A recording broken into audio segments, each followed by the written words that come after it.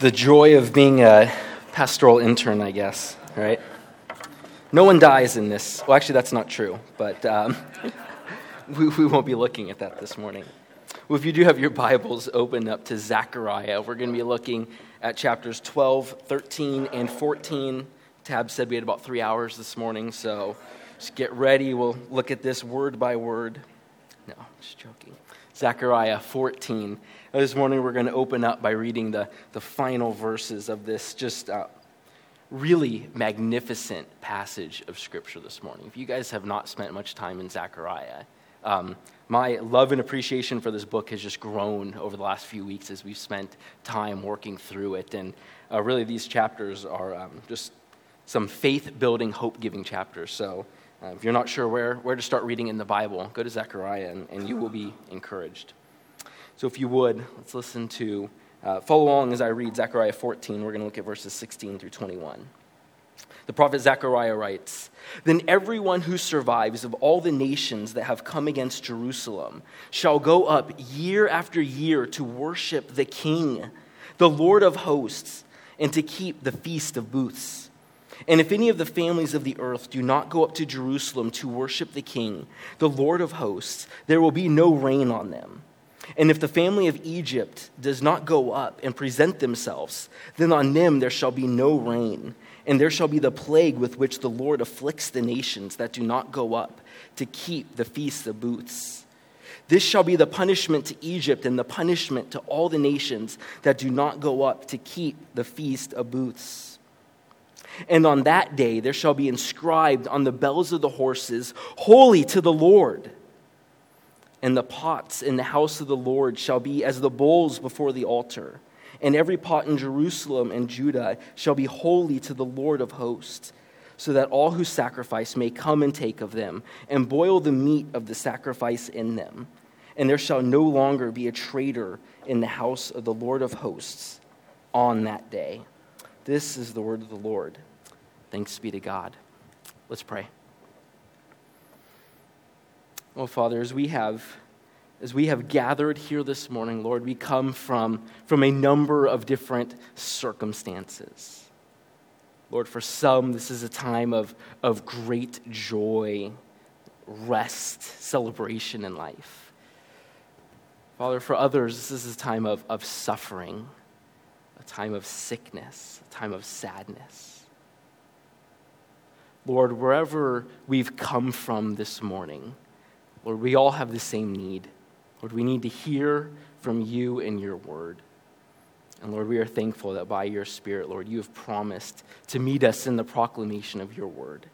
So I ask, Lord, that you would just fill us with your Holy Spirit, Lord, that you would grant us, Lord, just this gift of illumination, Lord, that you would open our eyes to see you in your scripture this morning. Lord, fill us with your Holy Spirit, Lord, that we might be built up and encouraged. We pray this in Jesus' name. Amen.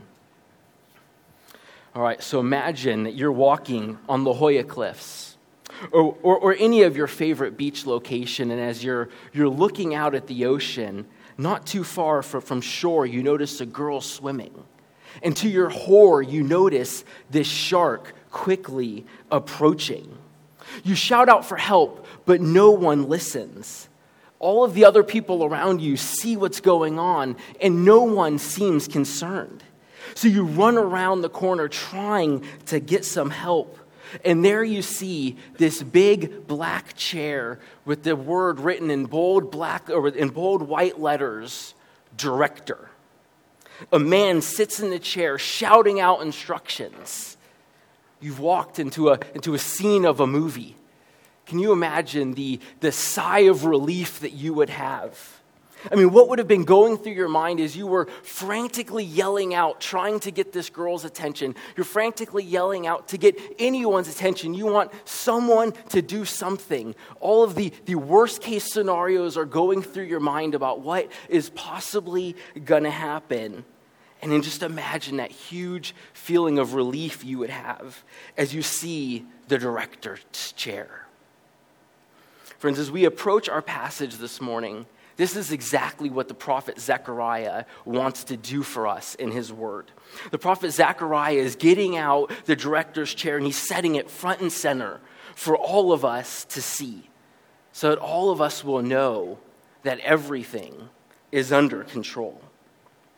Friends, this is what the Holy Spirit wants to do for you and me this morning as well.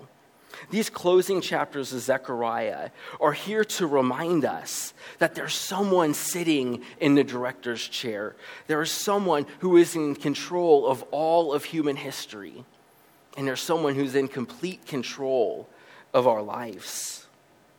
Complete control of every circumstance that we go through. Every detail.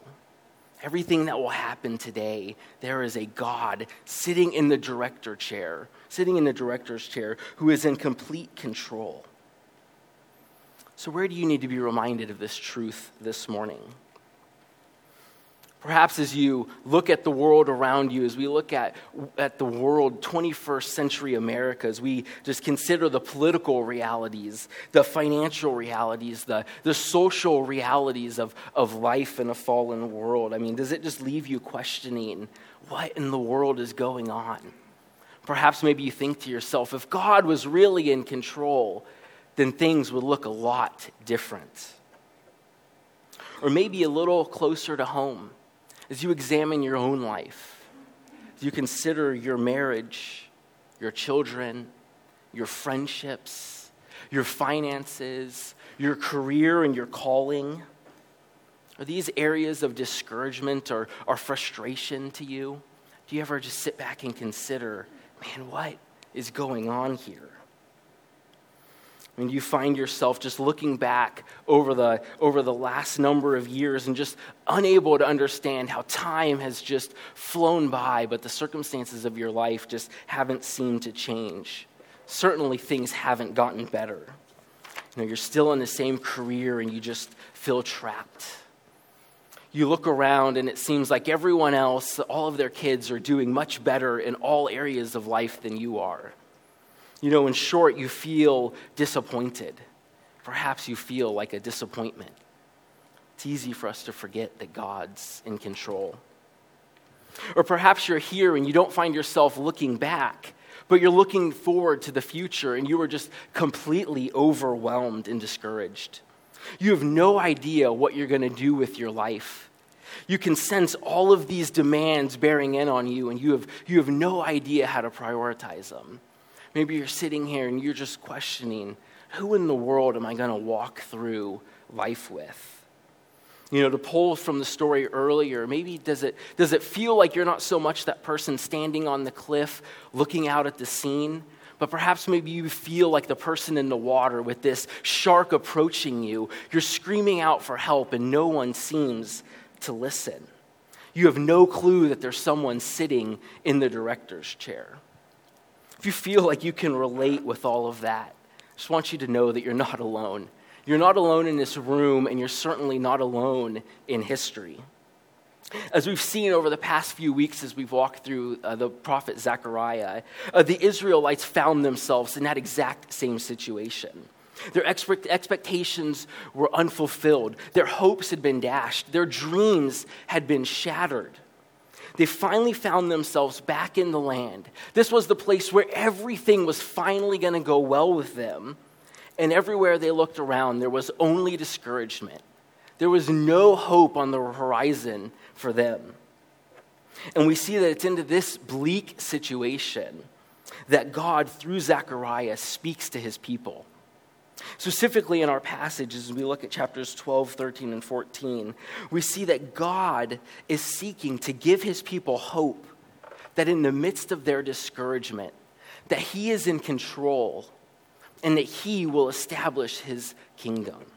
God wants to give his people hope, and he wants to do so as he gives them a vision of the end of the end. As he pulls back the curtain on the end of history and reveals to them what he will bring about. And he wants to do the same thing for us this morning. Now, before we jump into this passage, which is so rich, I just briefly want to explain this loaded phrase, kingdom of God.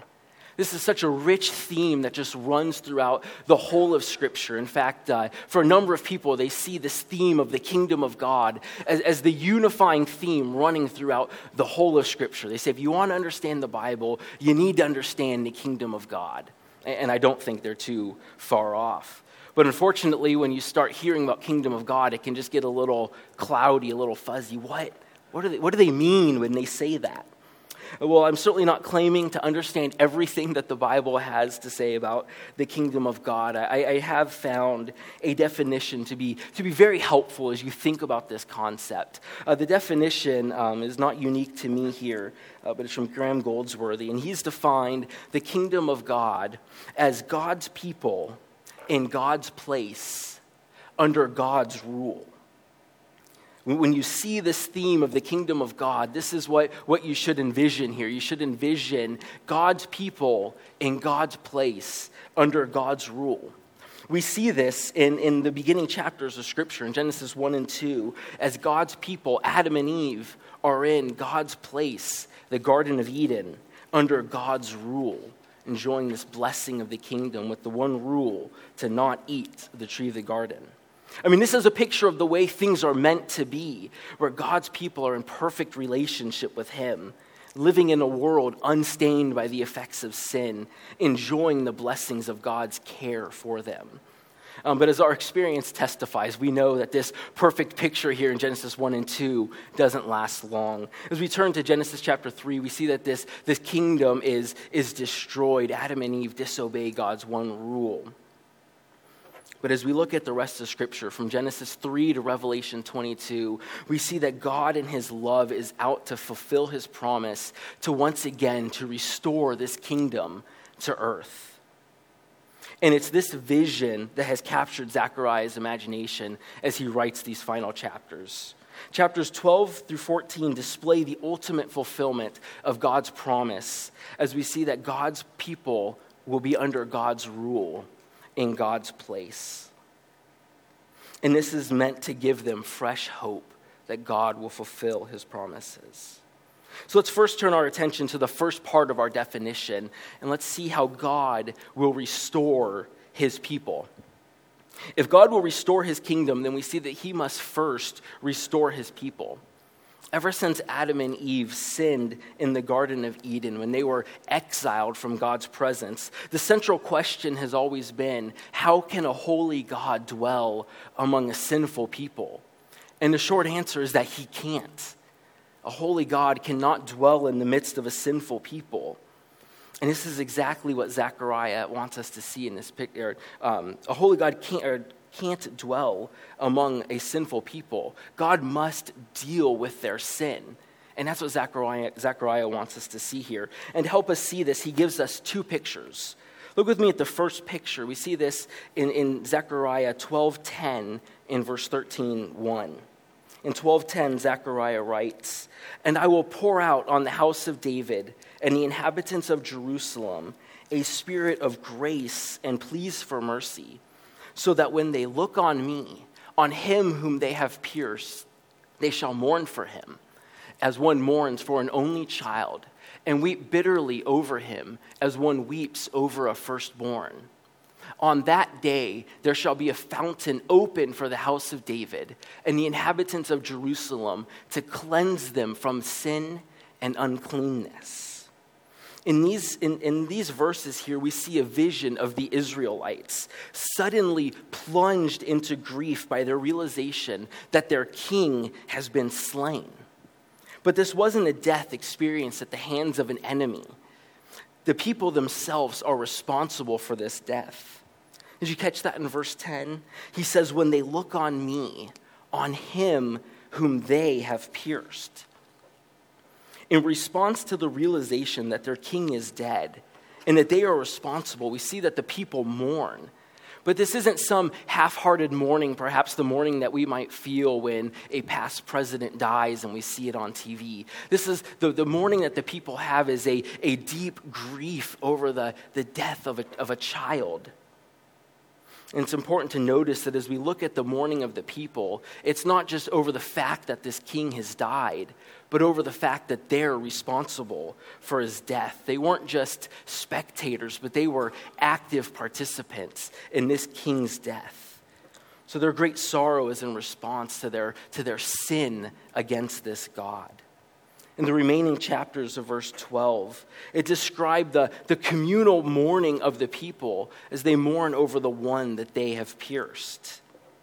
But we're not left with the vision of the people mourning, because as we turn to chapter 13, we see that from the flood of tears will come a fountain of cleansing for God's people. Did you see that in verse 13:1? It says, on that day, the same day that this king is pierced, the people, or there shall be a fountain open for the house of David and the inhabitants of Jerusalem to cleanse them from their sin and uncleanness. What better news could there be for a people weeping over their sin than for a fountain to cleanse them?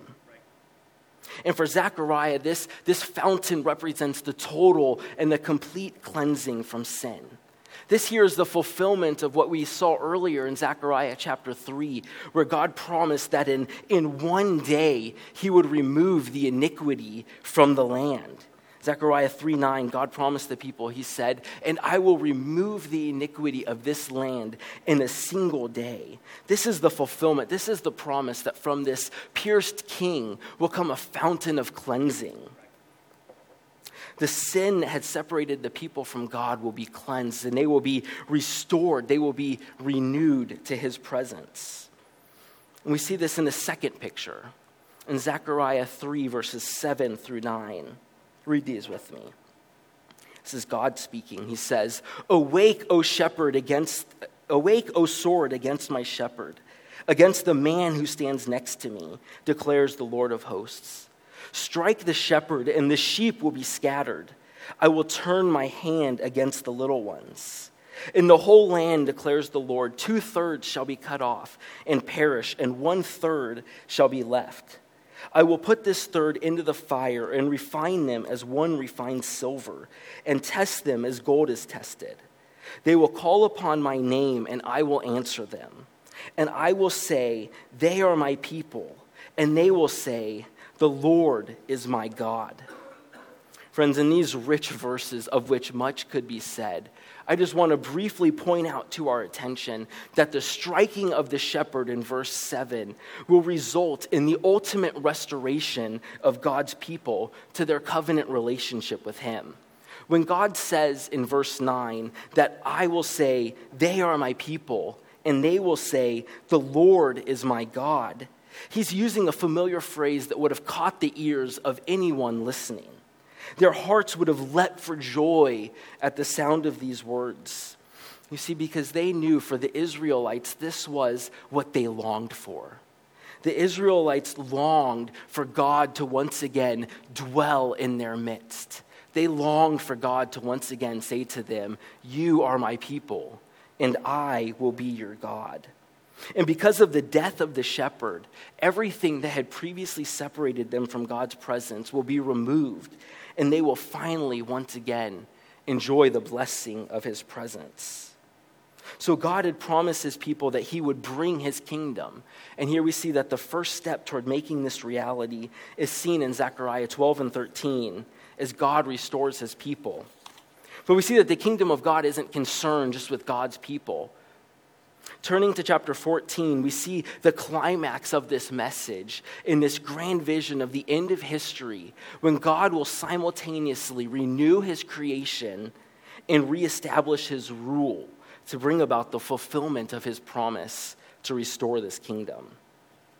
As Zechariah sets the stage for this final or this ultimate coming of the kingdom of God, we find ourselves standing on a mountaintop, looking down as a great battle is about to unfold. And friends, this will be the true war to end all wars. So the battle opens with a distressing scene for God's people.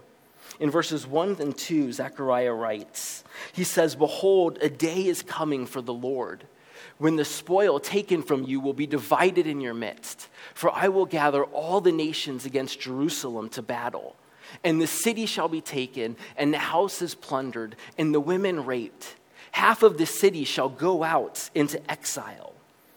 This isn't an encouraging sign for the good guys. In fact, for the Israelites reading this verse here, it would have brought back very bad memories, because this exact thing happened to them in 586 when the Babylonians came in, ransacked the city of Jerusalem, and scattered the Jews everywhere, sending them into exile. They had lived this reality before. But as Zechariah continues, we see that the outcome of this prophecy is entirely different than what had happened before. Because as verse 3 tells us why. Zechariah writes in verse 3, he says, "Then the Lord will go out and fight against those nations, as when he fights on a day of battle. Things will be difficult this time. Things will be different this time, because rather than gather the nations to fight against the Israelites, God is going to come down and fight for his people." The following verses describe God descending from heaven to the Mount of Olives to stand on the earth as the rightful ruler and judge. And it's no surprise that when God comes and fights for his people, that they're victorious. This is exactly what we see in verse 5. In verse 5, where we see that the triumphant procession of God and his people enter the city after having defeated the enemies. It says, "Then the Lord will come and all the holy ones with him." What follows from this victory is nothing short of amazing. On that day when God finally defeats his enemies, he will renew his creation. Let's see how Zechariah describes this grand event in verses 6 through 8. Verses 6 through 8, he says, "On that day," this is the day that God comes and defeats the enemies, "there shall be no light, cold, or frost. And there shall be a unique day, which is known to the Lord, neither day nor night. But at evening time there shall be light. And on that day living waters shall flow out from Jerusalem, half of them to the eastern sea, and half of them to the western sea.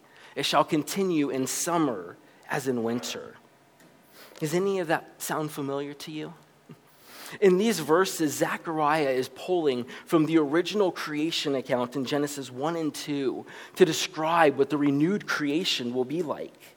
Just as the first day of creation, when light and darkness hadn't been separated, in this new creation there will be no darkness.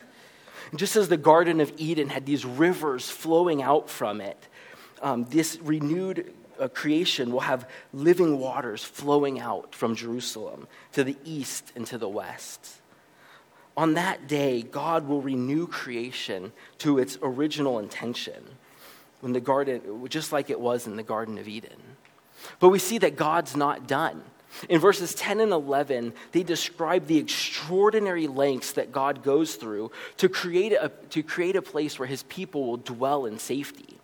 And he does this as he describes the typology of the land changing around Jerusalem. All of the land around Jerusalem, all of the land that represented threat to the nation of Israel is going to be flattened into a plain, leaving Jerusalem as this exalted city on this mountaintop where it will forever dwell in safety. As I considered this theme, I couldn't help but think about that TV show Fixer Upper. I'm sure if you guys are familiar with that.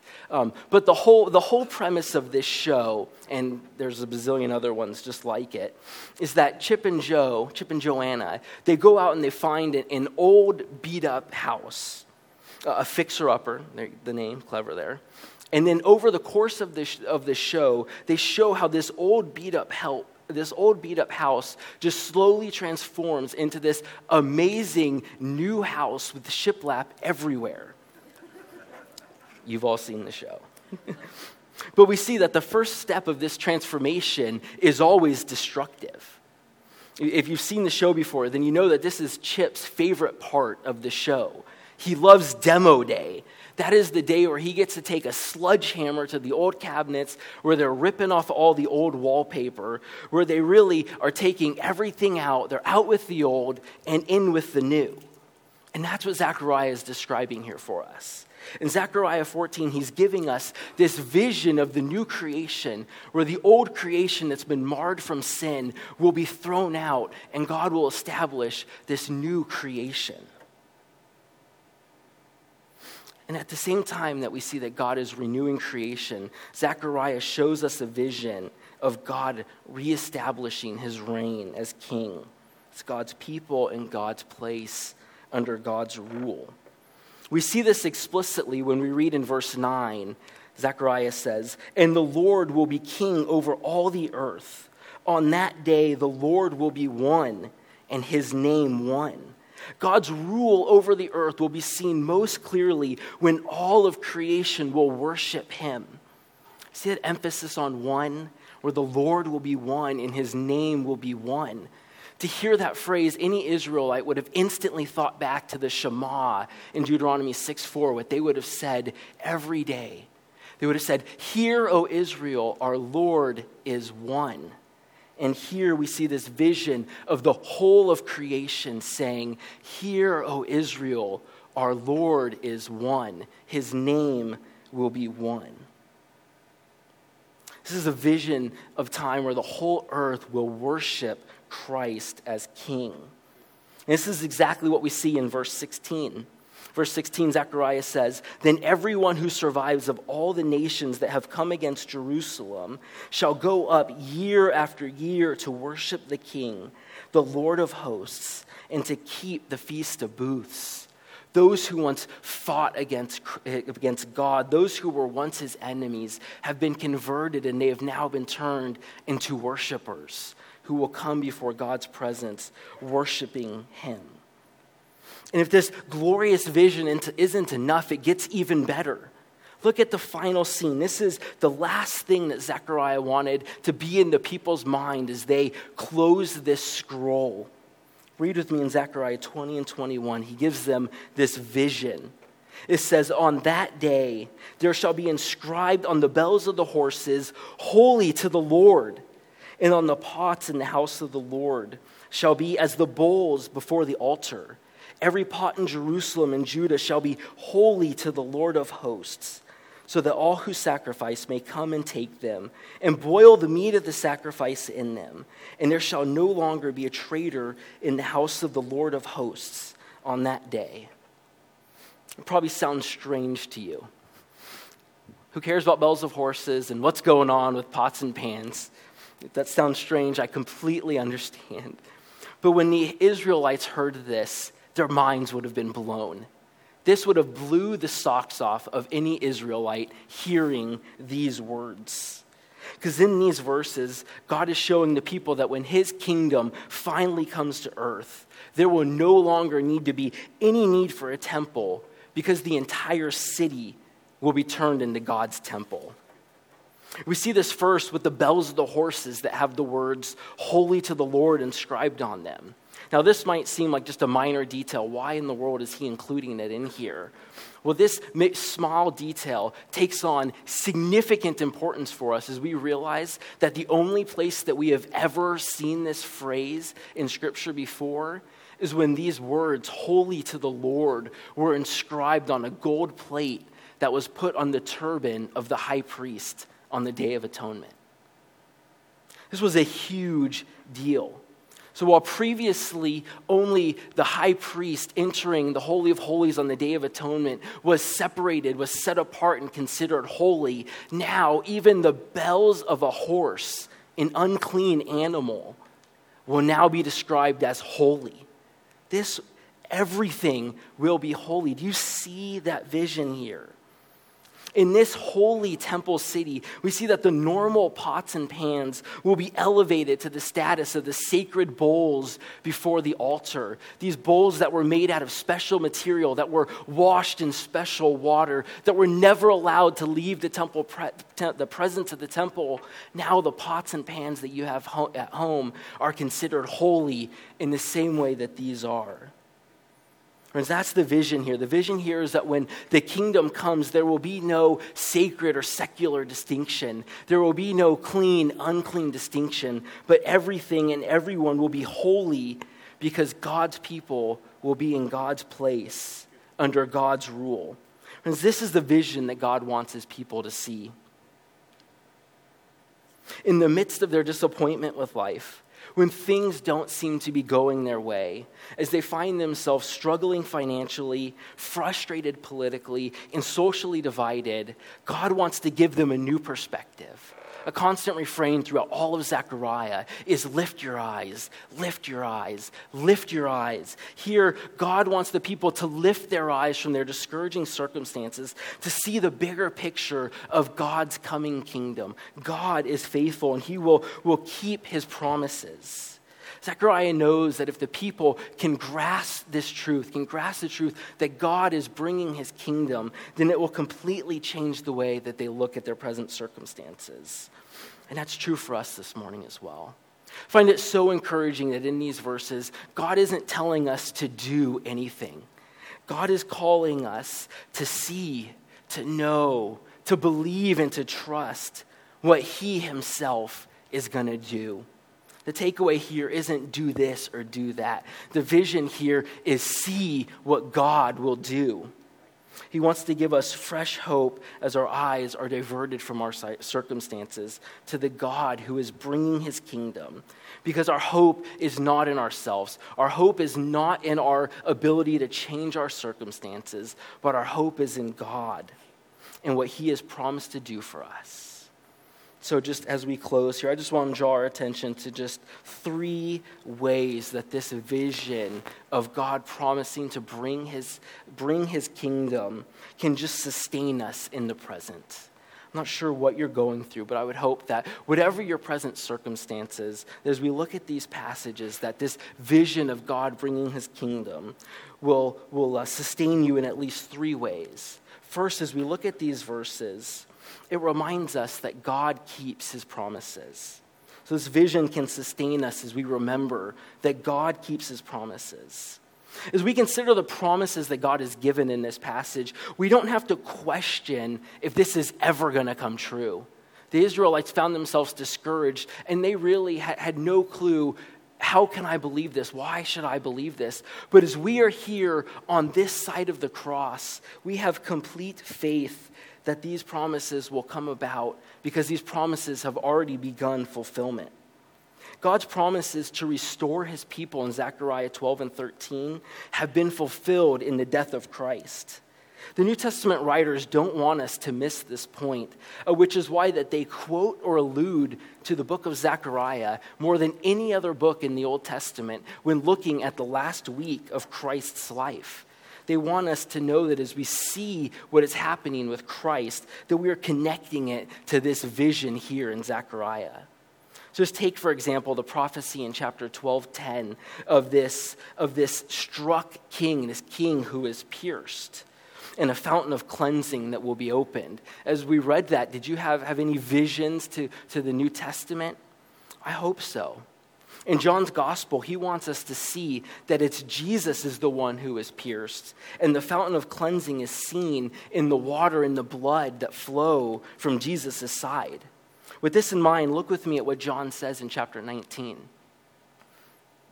Chapter 19, John says, "But when they came to Jesus and saw that he was already dead, they did not break his legs. But one of the soldiers pierced his side with the spear," fulfilling Zechariah's prophecy. "And at once there came out water and blood, this fountain of cleansing for God's people. He who saw it has borne witness. His testimony is true. And he knows that he is telling the truth, that you may also believe. For these things took place that the scripture might be fulfilled," where he quotes here that not one of his bones will be broken. It's a quote from the Psalms. And here, and again, another scripture says, "They will look on him whom they have pierced."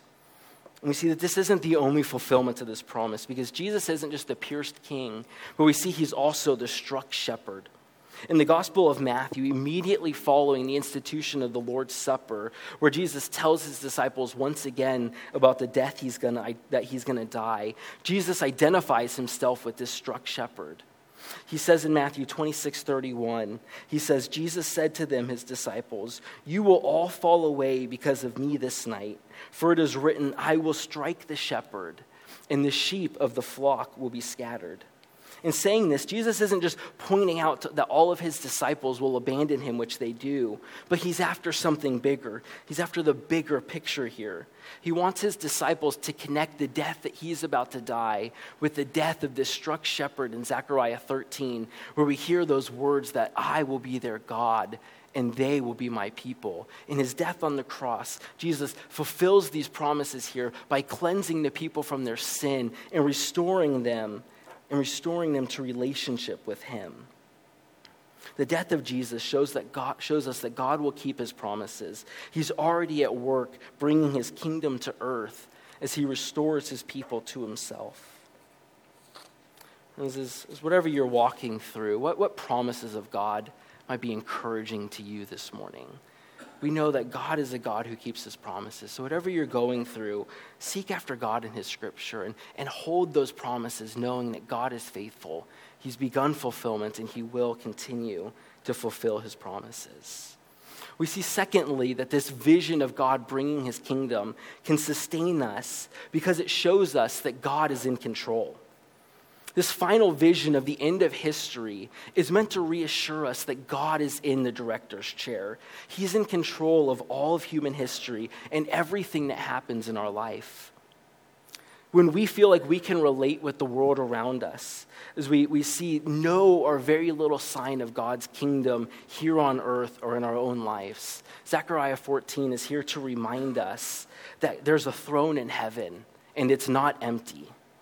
Christ is in heaven, seated on his throne, and just like any director in a movie, God is calling the shots.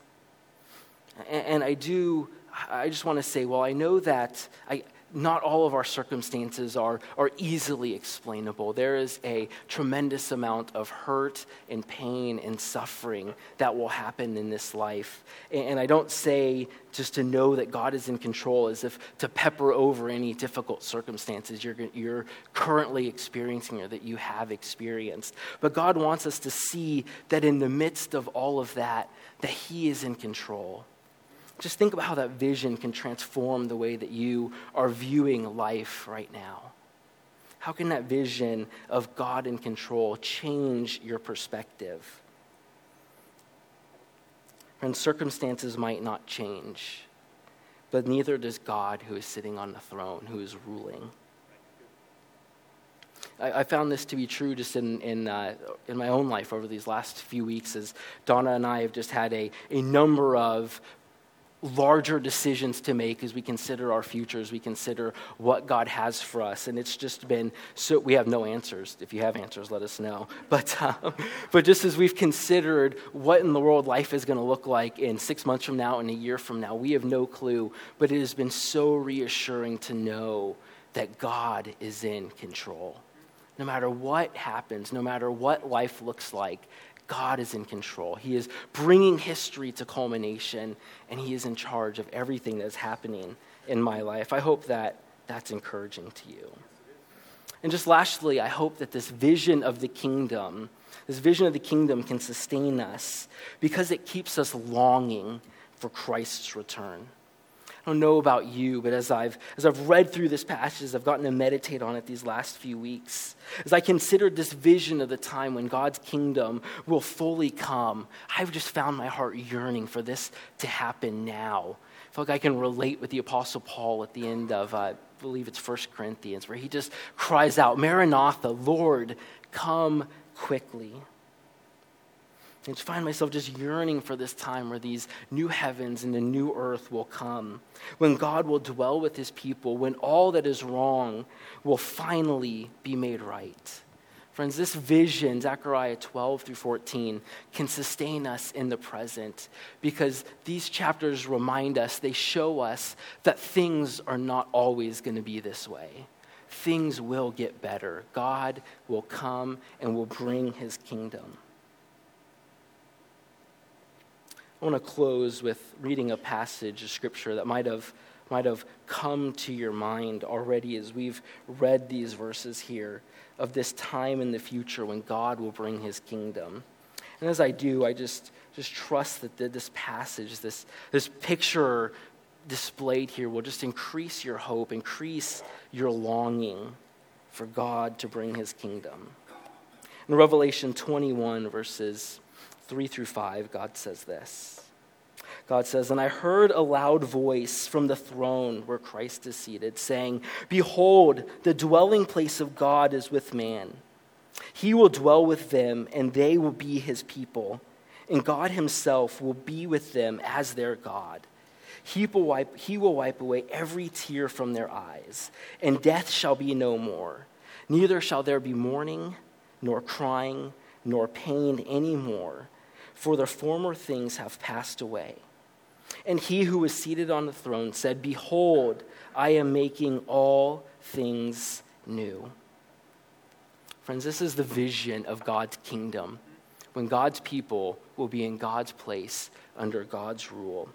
I trust that whatever you're going through in life, that this grand vision here will increase your faith, increase and strengthen you to deal with the trials and the difficulties of life right now, knowing that God will come, bringing his kingdom. Let's pray. Oh, Father, we